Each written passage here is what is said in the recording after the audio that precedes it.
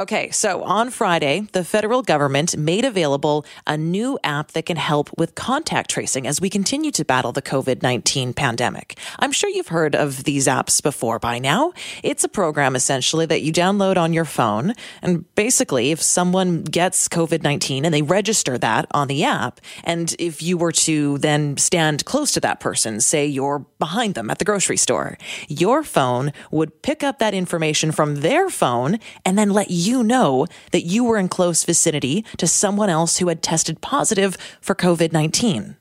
However, there are some concerns that are being raised with this new federal app, as you may expect. So joining us now to explain a bit more about how it works and what those concerns are is Andrew Berard, the tech expert from Get Connected. Andy, thank you so much for joining us.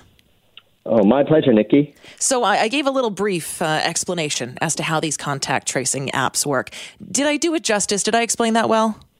Yeah, you did, Nikki. And I think the one thing that we should mention about this app is that it doesn't use GPS. And I think that was a great move by the federal government because in Canada, we have privacy laws. We have a privacy commissioner. And so they had to make sure that they weren't our personal information wasn't going to be compromised to allow this app to notify about, if we've been in contact with someone else with COVID. So the fact that they used Bluetooth technology was really, really impressive. And, just if I could geek out for a second, that's really what got me excited about this because that technology is inside our phones, but it's rarely used for something like this. So I was really impressed to see that they went that route instead of just using GPS, which I imagine in China is what they're using to track people who have COVID or could be suspected of having COVID. Is one method better than the other? Because I know that this has certainly been a big concern. How are they going to be tracking people, essentially? Are they going to be keeping that data? Is there one method that's better, Bluetooth versus GPS? Well, when it comes to privacy, definitely Bluetooth. Yeah. And the reason why is, and if you remember Bluetooth when it first came out, it was horrendous. It barely ever worked. Any device that had Bluetooth, the battery would die. But over the years, they've released a different Bluetooth standard. And right now we're on a Bluetooth 5 standard, and it is significantly better from previous versions because it has a longer range. So currently, right now, it can do about 800 feet from one phone to another. It can track, if someone is within 800 feet of you. And also it can do faster transfer speed, so up to 2 megabits per second. So that's really impressive as well.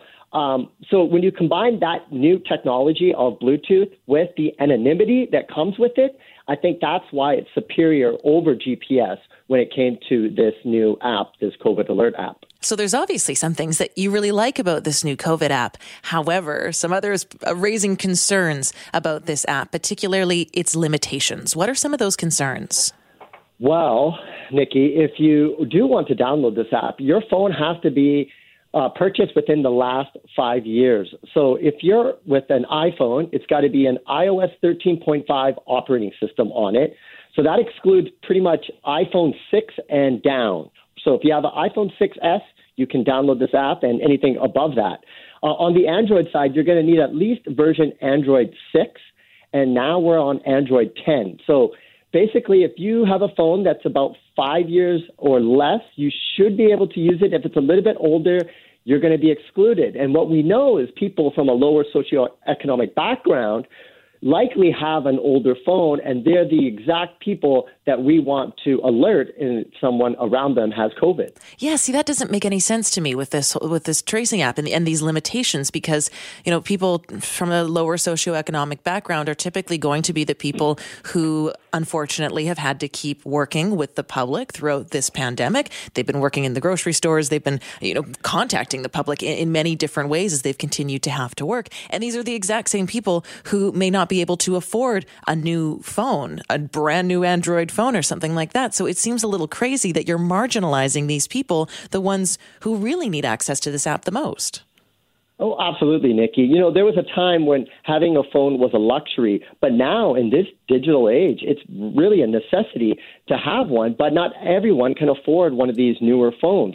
Now, the reason, I'm going to geek out again, the reason why I think this is happening is that the Canadian government had to work with Apple and Google to basically put this little API, a little bit of code inside their operating system, and it's called the Exposure Notification API.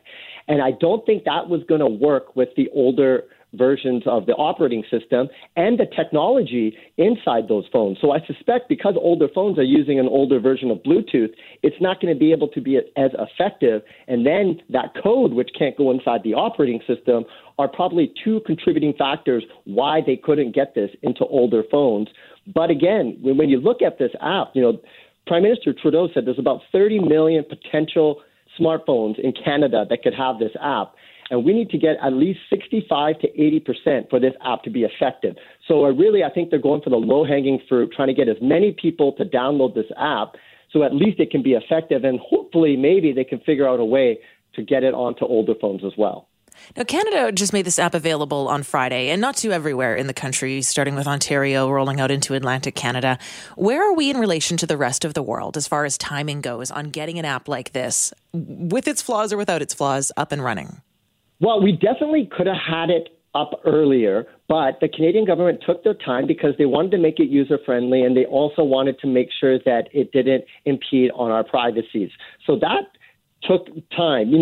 The technology was there. They probably could have rolled it out pretty quick. Of course, other countries, especially in Asia, already have this technology. If you look in South Korea, even in China, they have it. But like I said in the beginning, I think they're using GPS instead of Bluetooth. So, it's not easy to do, but the fact that I think the government did a pretty good job, the only thing now is to just really get the word out and get people to download it.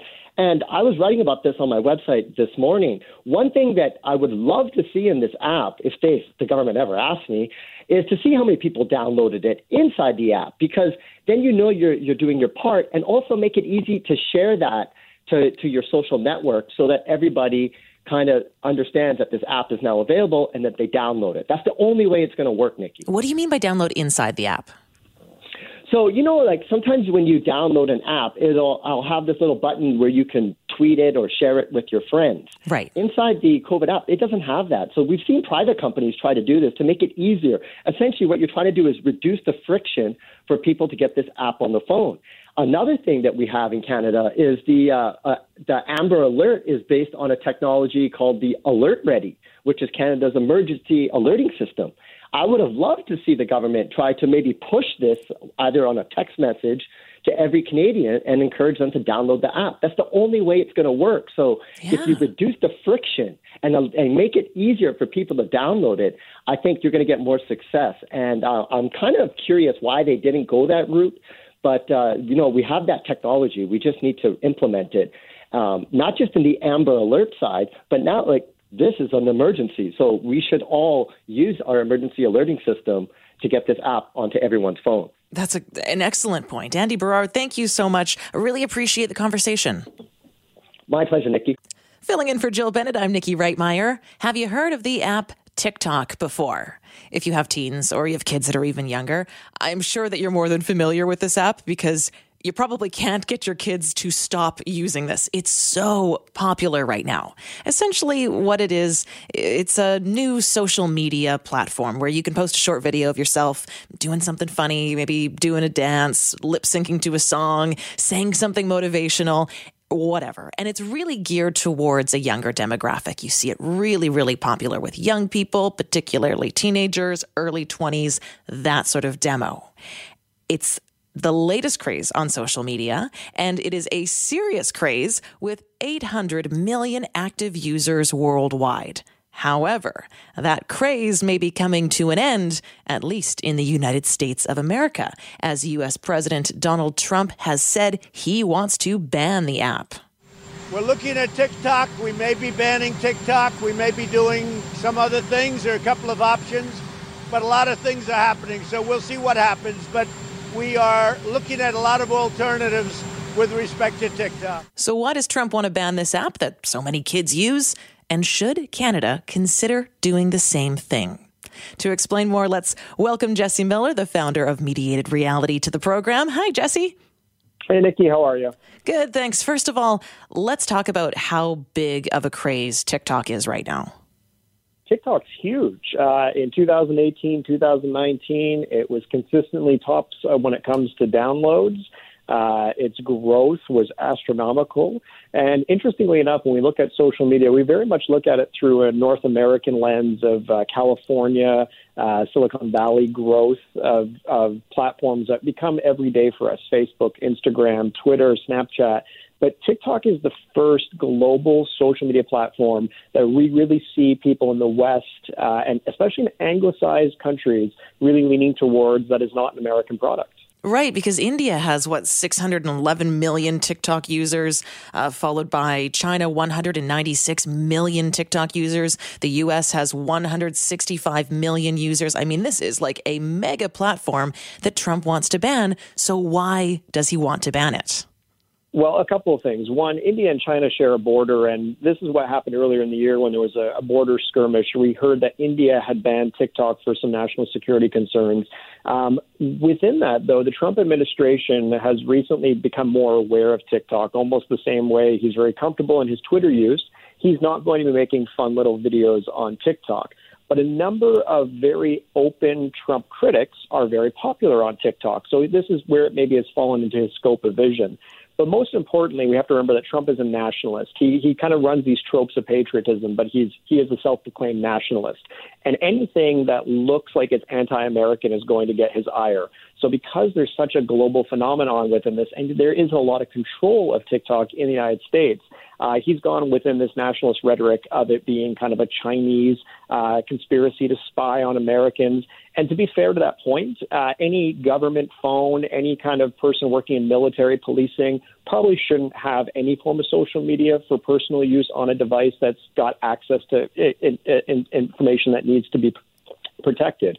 But at the end of the day, Trump is using the idea that China's spying to basically rile up his base. And that's why we see a lot of Facebook moms posting memes about how bad TikTok is. Right, because I think that there is some legitimacy, of course, to the security concerns of TikTok. But when I was researching this story, I was instantly reminded of the Trump rally in Oklahoma last month when kids rallied on this sort of TikTok campaign to reserve a whole bunch of seats at Trump's rally, which made the arena ultimately seem empty. And we know that Trump didn't like that. Yeah, and if let's say these TikTok teams had organized it on Instagram or YouTube, there's no way he'd be able to use his executive office to try and shut down Alphabet and say, hey, we're going to shut down YouTube or you need to sell or break up. What's really important here to recognize is that there are national security concerns with any social media platform based on an origin country. So Canadians have to bear in mind that when you have Facebook on your phone, the United States government has the potential to look at what you've written on Facebook, even if you feel like it's, your best friend looking at your messages, you don't really care. But what's really interesting here is the United States actually has always tried to get more and more access to social media platforms. And China, because of their communist government and because of the way their government has to have interconnected aspects with capitalist markets, this is actually somewhat envious for the United States. A government can actually look through messages. A government can see things. And so that's where that kind of national security rhetoric comes in. But everyday use of social media shouldn't be the concern here. It's whether or not TikTok will be weaponized in the American election. And most of those voices are Democratic. They are younger, almost the same way in 2008, Barack Obama took really the social media world by storm of really putting his platforms out there. But with this is just Trump trying to get some people to look at something for a second, say he's going to change something, and odds are they'll sell parts of it to Microsoft, and then we'll all forget about it in a couple of weeks. Right. So let's just sort of follow that line of thought for a moment, though. Let's say that this company, TikTok, does give its information, our data, to the Chinese government. What kind of data would they be giving away? Because, as I understand it, TikTok is kind of a platform where kids just sort of do funny dances and maybe lip sync to some videos. So what kind of data is so detrimental that could be such a security risk? Yeah, so all social media platforms have certain kind of handshakes with your device. So when you download Facebook, it looks at your contacts, it looks at your photographs, it can read the information and all of that. TikTok does a very similar process, but there are some pieces that are a little bit more intrusive. And we were made aware that TikTok was looking at things that you copied and pasted into your notepad. It was taking some liberties that some people were taken aback by. But again, this is no different than what other social media platforms do. So when it comes to what's on your device, when we see things like suggested friends on Facebook, that's looking at people you've messaged. That's looking at people you've searched online. TikTok does a similar thing, but it's really looking at how you're producing content or how you're bouncing from one app to the other. And another concern would be how you're actually surfing the internet. So if you're going to a website and you don't want the Chinese government to know that you've been looking up something, there would be a concern there. I'm actually more of an advocate that anybody who's going to China should be more aware that their platform might be looked at. But majority of people in North America aren't getting on a flight to Beijing. So part of this rhetoric is about understanding that what you do on your phone is going to be looked at by a multitude of governments, not just one. In the few seconds that we have left, do you think that Canada would be wise to at least consider, at least look at banning TikTok in Canada because of the security concerns? Not at all, unless, of course, it comes to devices that contains information that would be a concern for national security. Military, police, government, no politician should have it on a government phone. Jesse Miller, founder of Mediated Reality. Thanks for joining us. Thanks, Nikki. All the best. Splashdown. We have visual confirmation for splashdown. SpaceX copies and concurs. We see splashdown and mains cut. Dragon Endeavour has returned home. NASA astronauts Bob and Doug. On behalf of the SpaceX and NASA teams, welcome back to planet Earth, and thanks for flying SpaceX. That is the sounds of the first commercial space flight returning to Earth. The capsule containing the two astronauts inside, Bob and Doug, splashing down safely in the Gulf of Mexico. What would it have felt like to be inside of that capsule, screaming back down to Earth once again? Well, the spacecraft went from an orbital speed of 28,000 kilometers per hour to 560 kilometers per hour during atmospheric reentry, and then finally to a very smooth 24 kilometers per hour at splashdown.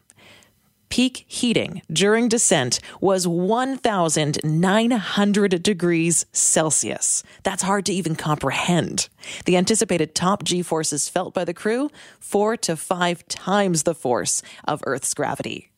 It was the first splashdown, what you just heard there, by U.S. astronauts in 45 years, with the first commercially built and operated spacecraft to carry people to and from orbit. Joining us now is Azam Shagagi, president of Space Tourism Canada. Just how exciting is this?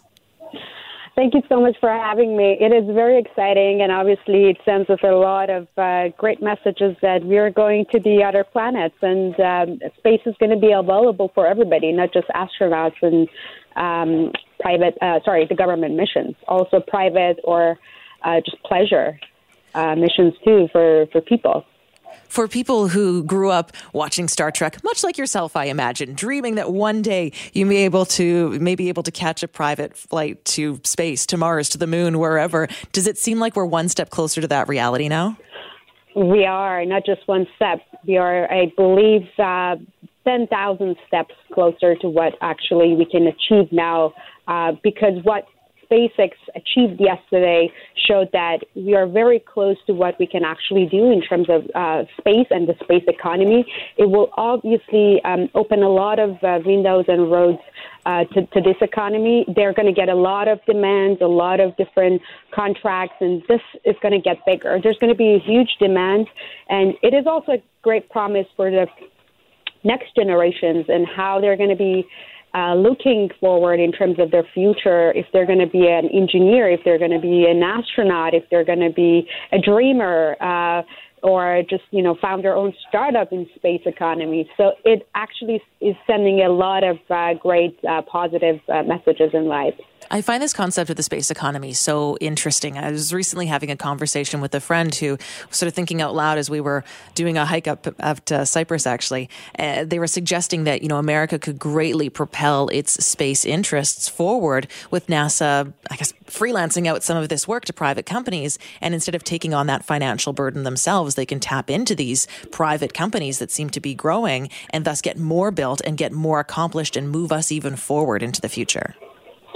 Yes, that's exactly how it's going to actually happen, I believe. Now that their space shuttle was retired, and the SpaceX now, they're partnering up with the government. And obviously, NASA is providing a lot of resources for R&D, space research, and somehow training astronauts. The other burden would be on the private sector because that's where the money is coming from, and also the talents. They are very much successful in terms of attracting those talents, and obviously less regulation in terms of hiring. They have more contingency plans. I remember when I was back in 2009, I was studying at NASA Ames for an executive master program with International Space University. Obviously, it was not applicable for us as an international to work at NASA because of ITAR and all these regulations. But through these private companies, we hope that the talent, international talent, might actually be kind of like attracted and easily hired. We can see that SpaceX right now is the number 2 company in terms of engineering field attraction, first is Tesla, then SpaceX, and following Lockheed Martin and all the other companies in the engineering sector. So I believe that the private sector can actually provide more because that's where much more resources are available. People are not politically, involved in anything. They just want to follow their dreams. They just want to work. They just want to utilize their talents and resources. And also, there's so much connections in the private sector, the VC connection, angel investors. So obviously, the government is a great partner to be with, but not the great leader to lead those operations and the missions. I heard an analyst saying, though, that they think that the government will still be doing these space missions that perhaps are more based on research or, maybe, I don't want to say riskier missions because that sounds like there's a physical risk, but, more creative missions where they're trying to explore something new, whereas the private companies will be doing those more financially viable missions to space where they can make a bit of money back on their investment. Exactly. And I think most likely the government should be there for kind of like monitoring and obviously providing or protecting the citizens' rights or the people's rights. We see, I don't want to say that, but most companies, the tech companies, they become too big. We know that how they're operating. So it might be sometimes dangerous, specifically in this sector that, it's so much, it's limitless. You can operate a lot. It's satellites. It's space mining, mineral mining, it's asteroid mining. It can get to a level that it has to be monitored, and obviously the private sector is not capable at this point. There has to be a monetary system on this, but obviously NASA has an amount of resources in terms of R&D, as you mentioned. They have a lot of, people can go to the base and obviously the Johnson Center for training, and they provide a lot of resources, and all these previous budgets and previous expenses that has been done has to be put to great use. Obviously, a great partnership, even the private sector and the government sector, could provide a lot of, achievements. And Canada is not even, behind. We did that, and we saw that the government provided a lot of budget for the Canadian Space Agency, and the Canadian, at the International Space Station, we have the Canada arm. We might not talk about it because we're very humble, but Canada is also playing a huge role in the space. And we hope that we actually, through the Space Tourism Society of Canada, we kind of rally all these companies and startups that are actually active in Canada, working really hard to work on great missions and supporting the Canada space program. Man, it really just makes your imagination run wild, with what the future could hold. This is crazy. I think that yesterday news was the only great news so far that we could actually hear. And since then, that I've been talking to people and receiving all those reactions and on Twitter and all the other social media, there's a lot of hope for all the generations. Even my parents were so happy.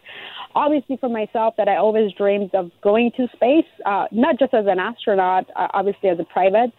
So we see that there's a lot of potentials, and it's just it's very exciting, and it's a lot of enthusiasm in this field. And we also see there's going to be a huge competition, obviously, between the private companies. Now, SpaceX is, for example, is going to be working on launching satellites, and Blue Origin, the second venture of Jeff Bezos, is also going to be competing in that area.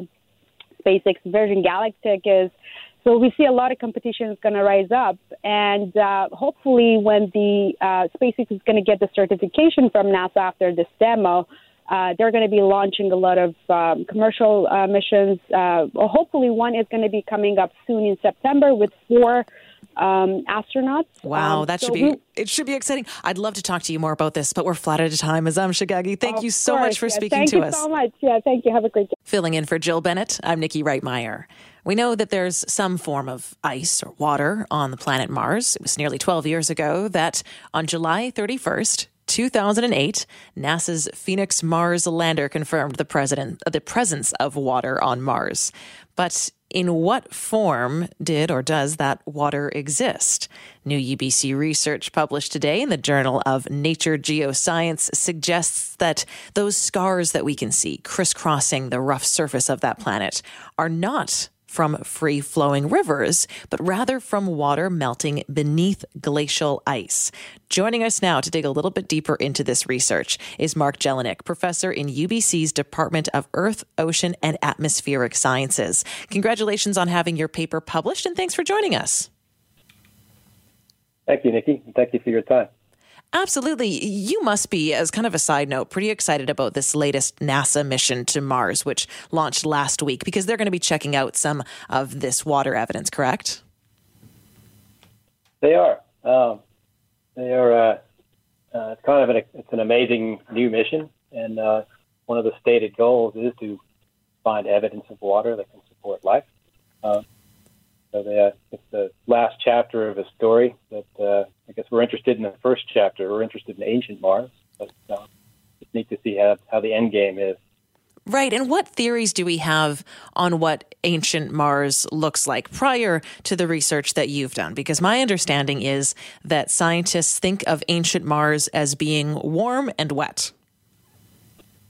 So for about 40 years, really since the discovery of valley systems with very nice pictures that were taken by the Voyager mission, the similarity between valleys on Mars and valleys, say, in Western Canada or many places on Earth, really drove an idea that's taken hold that there must have been really free-flowing water everywhere.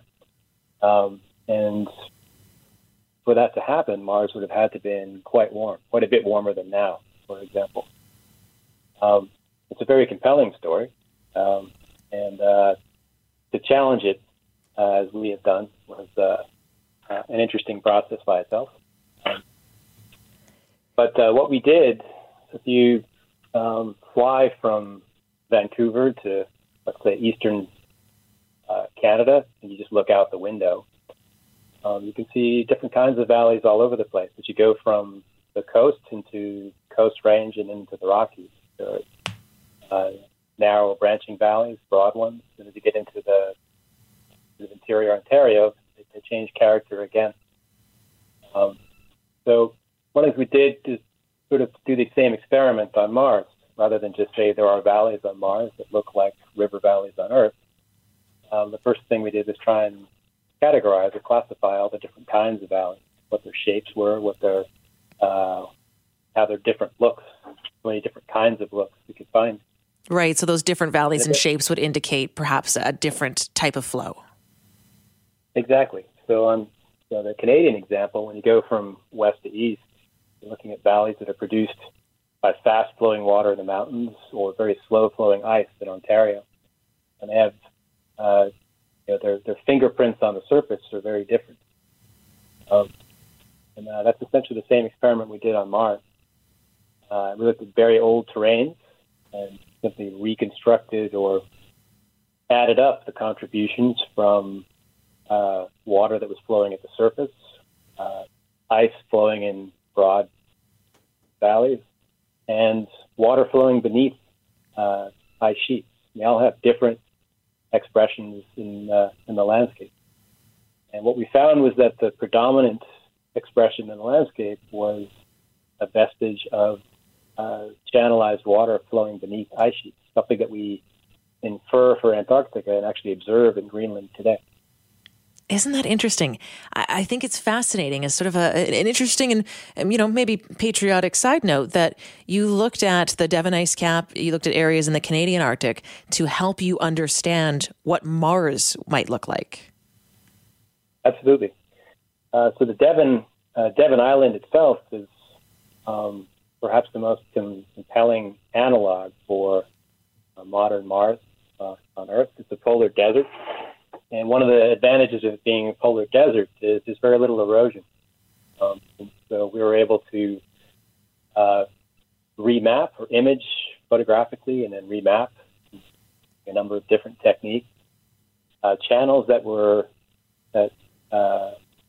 meltwater from the last ice age used to drain into the ocean as the last ice sheet, the Laurentide ice sheet, melted back towards the North Pole. And the fingerprints that those channels left behind are quantitatively identical. The majority of valley systems for which we have data on Mars.